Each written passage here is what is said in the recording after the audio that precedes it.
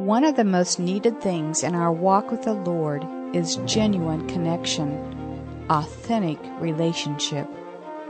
God wants us to pour out our sadness to Him. He doesn't want a fake happy song. Let's join Dave Wurtson, our Truth Encounter study leader, and see if there's a biblical basis for expressing this kind of genuine human emotion to God.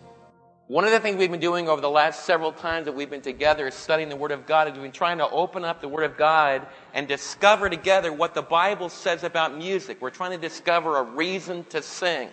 And we found that the Lord Jesus and God our Father, through the power of the Holy Spirit, is very interested in the music. We've looked in the Old Testament worship. We found out that they had choirs of 300 voice choirs, and they had 150 trumpets going off, and they had just tremendous congregational singing in old Israel. We talked about the cymbals crashing and the strings playing and the lutes and the lyres. We had pipes and organs and all different kinds of things that they used to worship the Lord. And one of the things we've been trying to get across is that rather than leaving all your artistic talents behind, rather than feeling as a young person as you begin to learn to blow a horn or beat in a drum, or as you learn how to play the violin, that's something that you leave behind based upon the Word of God, that's really not true. We learned that the Bible talks about great celebrations where they had songs of deliverance. They had great victory celebrations. We looked at the celebration when the children of Israel conquered the Egyptians and they were delivered through the Red Sea. And we found that after the Lord drowned the cream of the Egyptian army, we found all of Israel, several thousand people strong, dancing and celebrating, using tambourines and praising the Lord because of the victory. Today we want to look at a tremendous contrast. We want to look today at two other reasons to sing. Not only do we sing songs of deliverance, but we also, when we gather together, need to sing songs of sadness. We need to sing songs of mourning. But we also need to sing songs of romance. In fact, that contrast, as I've been getting ready to teach you today, past week has just impacted me with that contrast. It's an amazing thing in the pastoral ministry that you can go through month after month and you won't do very many weddings, but I can go through several weeks where I don't do that many weddings, and then suddenly there will be several of them. I also will go through several months where I don't have to do a funeral. And yet in the past week, I've had to do two of them. And so as I've been getting ready to talk to you about songs of sadness and songs of celebration or songs of romance, in my own life, as I've been studying the Word of God, the underpinning of that in being part of the great contrast of life has really been driven home to me. We want to talk about songs of sadness. One of the things that we need to learn to do is that as we gather together, we need to communicate the truth to one another in our music. You see, the key to good art is not all just like family entertainment. It's not all like going to the Epcot Center. It's not all like going to Disneyland. We have an idea in our culture that what spiritual biblical art is, it's like family entertainment that you would watch in a Walt Disney movie. Now I want you to stop for a minute and I want you to think about the pages of the Bible. In fact, as you young people think about growing in the arts, and some of you think about becoming writers, some of you think about becoming maybe novelists or writing stories, you say, Dave, what can I write about? What can I, as someone that's trying to grow in my ability to write and to communicate with music, what can I write about? I want you to think about the range of artistic expression in the Bible. You begin in the book of Genesis. In the book of Genesis, we've had prostitutes. We had Tamar acting out like she was an immoral woman, and she got involved in what could have been an incredibly disastrous scene. But the Lord God of heaven used it to bring the Messiah into the world. You talk about violence. It's very important when you think about violence. Be very careful. Some of our thinking about violence in the arts would throw out half the Old Testament and a good bit of the book of Revelation. You see, there's a difference between violence that is real, that communicates the truth about life, and violence that is false, and violence that is just so pretend that it creates a callous view of violence, which is where much of TV is today. You see, in our culture today, we are bathed in an atmosphere where everything is just pretend, where you don't see the effects of what violence brings. And that's not true. And it's not real, and that's what makes it bad art. But good art will tell the truth about life, about violence, but it will also tell the truth about love. When we gather together on Sunday morning, I want us to get beyond the cultural niceties of having a nice religious experience. I want us to deal with the truth. I want our gathering together to be a time when you and I interact together about what's really going on in our lives, in our families, in our businesses, in our nation, in our world. You see, church is not a place you come to have a nice, comfortable experience. Church should be a place where we come and we interact with the truth.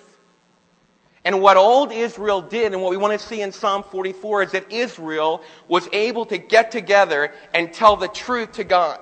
In fact, sometimes they said some things to God that I personally would really feel uneasy about. Turn to Psalm 44. Because Psalm 44 is one of those passages in Scripture that troubles me deeply. Because this psalm makes some statements about Israel's relationship with God that's really hard for me to understand and for me to be honest enough to admit to myself. I want you to turn to Psalm 44 and let's look at the beginning.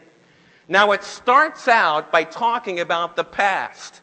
And everything works really well as we talk about the past. They talk about God's deliverances and God's victory in the past. And this is a song. You notice it says in the introduction, to the director of the music of the sons of Korah, a maskil.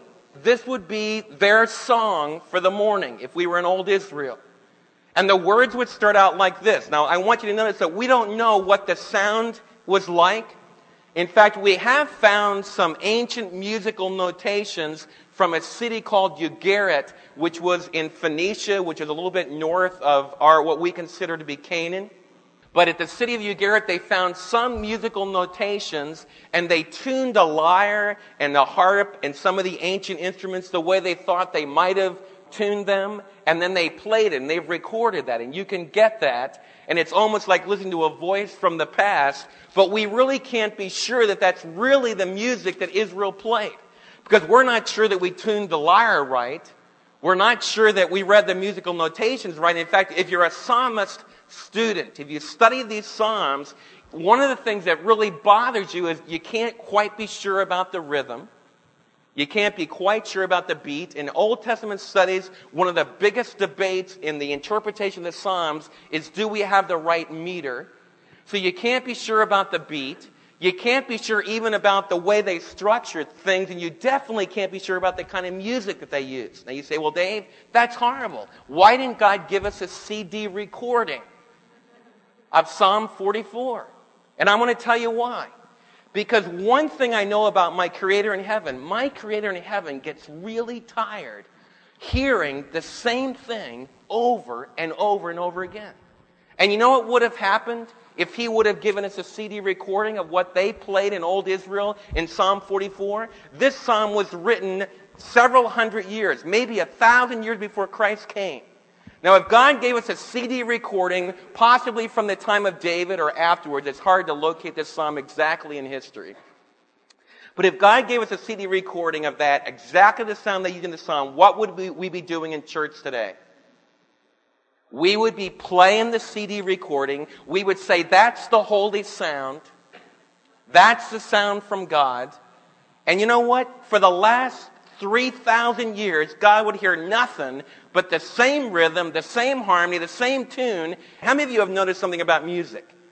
You play a little bit, you really like it.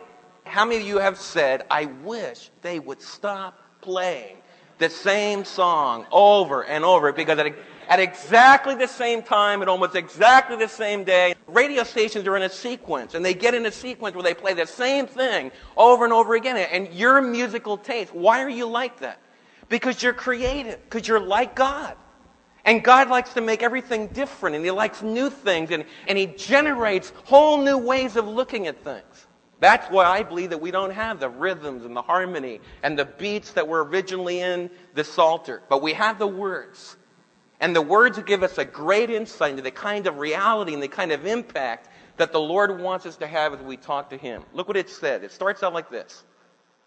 We have heard with our ears, O God. Notice how they address God personally, individually, as a congregation.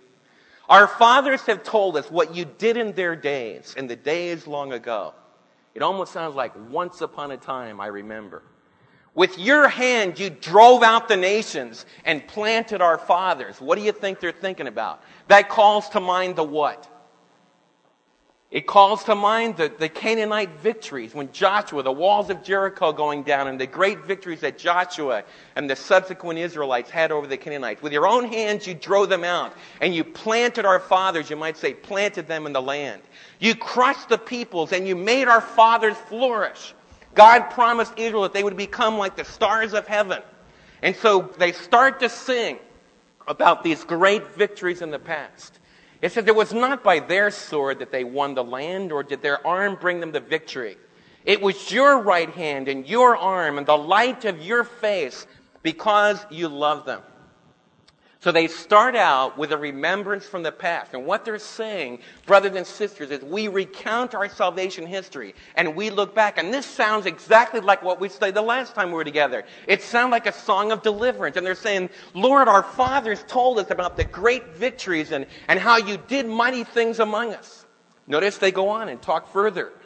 Verse 4, you are my king and my God, who decrees victories for Jacob. Through you we push back our enemies. Through your name we trample our foes. I do not trust in my bow. My sword does not bring me victory. But you give us victory over our enemies. You put our adversaries to shame. In God we make our boast all day long, and we will praise your name forever. This is an antiphony of praise.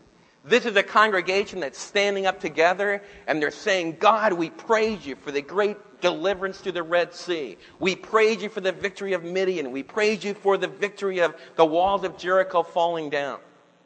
Then they say this, we realize that it wasn't because of us. This is not a people that's depending upon themselves. These people are saying, we won these victories because of you.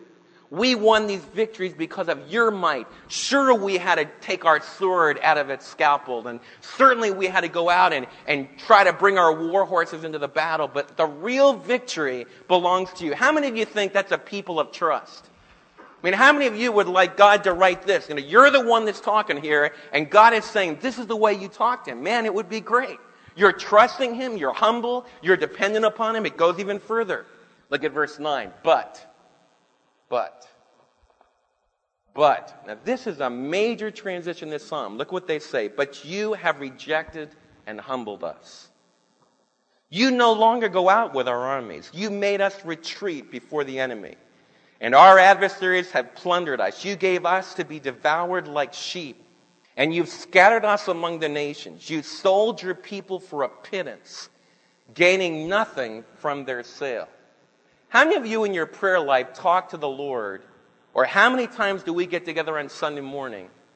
Do we talk to the Lord that honestly? Now, what has happened? Let's get this scene. This group of people are gathered together on a Saturday, because it's the Old Testament. They're gathered together on their Sabbath. And as they gather together, as the audience is sitting there, there's several of the men that are no longer there because the women, their wives, have just had to bury them. Because they went out on a battlefield and they were defeated. In other words, they prayed to the Lord and they asked the Lord for victory. They asked the Lord to deliver them. They remembered the great days in the past when the Lord delivered them. They let the priests bless them. They went out against the enemy. And as they fought against the enemy was able to overpower them. The enemy overpowered them so badly that the enemy swept through their city and took many of their kids captive, pillaged the entire city. That's what it's talking about, the idea of being sold into slavery. They're saying that the Lord God enabled our enemy to come in here, took some of our children, took some of our families, and just sold them. And God didn't even get anything for it. I want you to feel the bitterness of this.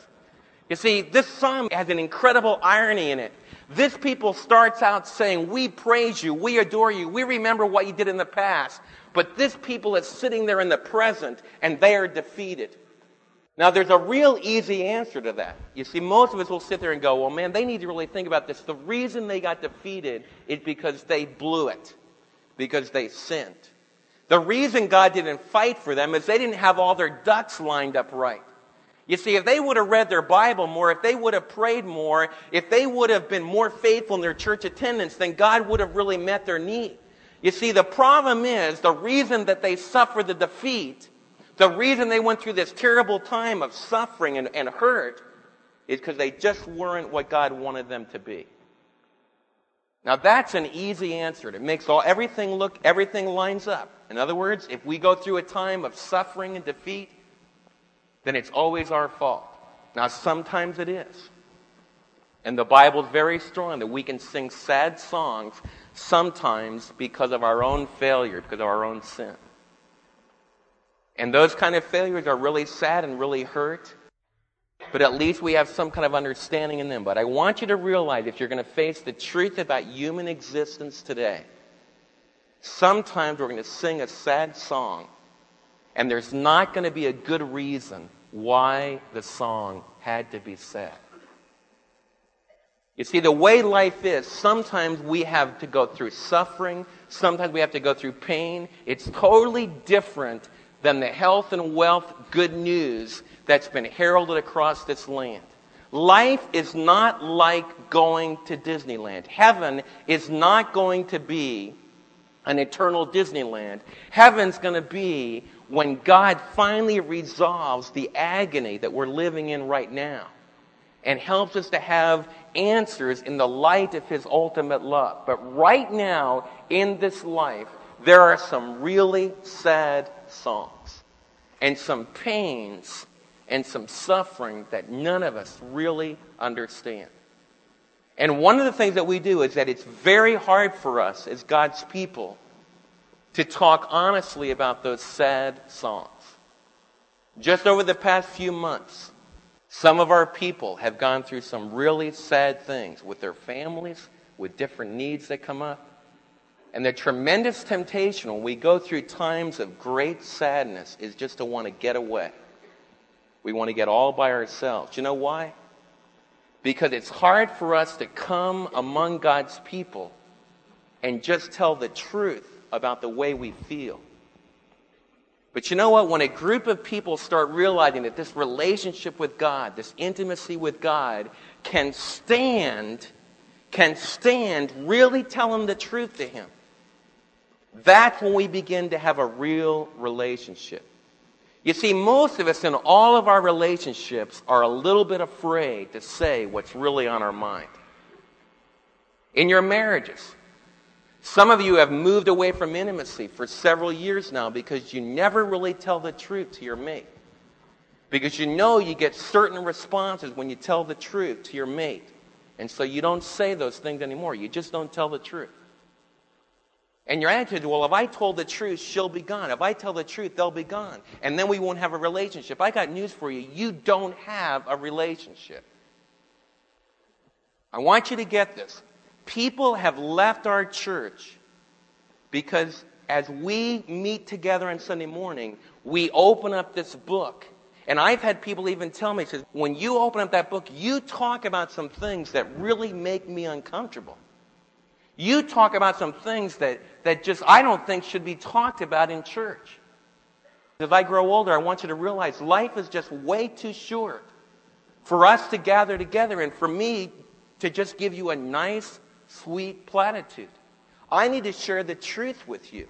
I need to tell you from the depths of my heart what the Lord is teaching me and what the Lord is teaching you and what we're learning together about truth. Part of our relationship together should be that we can ask the really hard questions. This psalm is asking the really hard questions. These people are discouraged, they are despondent, they are in shock, they're in agony because they've just been destroyed in the battlefield. And they're wrestling with, why has this happened? And the next part of the psalm goes on and wrestles with this. Why has God allowed this to happen? Look what it says.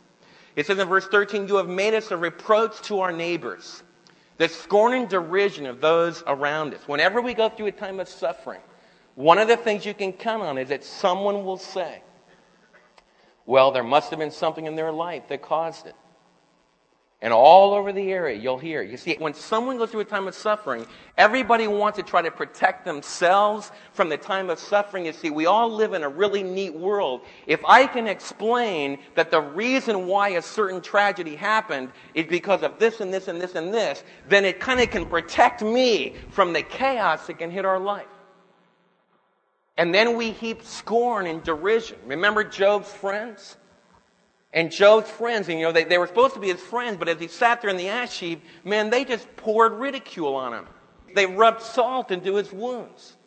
They kept trying to explain why he was sitting in the ash heap, but none of their answers really added up.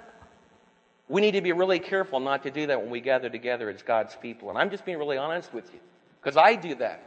In the pastorate, I have to deal with one suffering after another. To be really honest with you, you say, Dave, what's one of the biggest pulls and pressures on your life? It's really hard to sing sad songs again and again and again and again. See, most of you can sing sad songs and then you sing happy songs, and you might go through a long, long time when you don't have to sing sad songs again. But by the nature of the pastoral ministry, when you sing a sad song, the Lord wants to use us, and we've got to be there. For example, if there's a funeral, I can't say, well, I'm sorry, I've done too many sad songs. I'm not going to be there.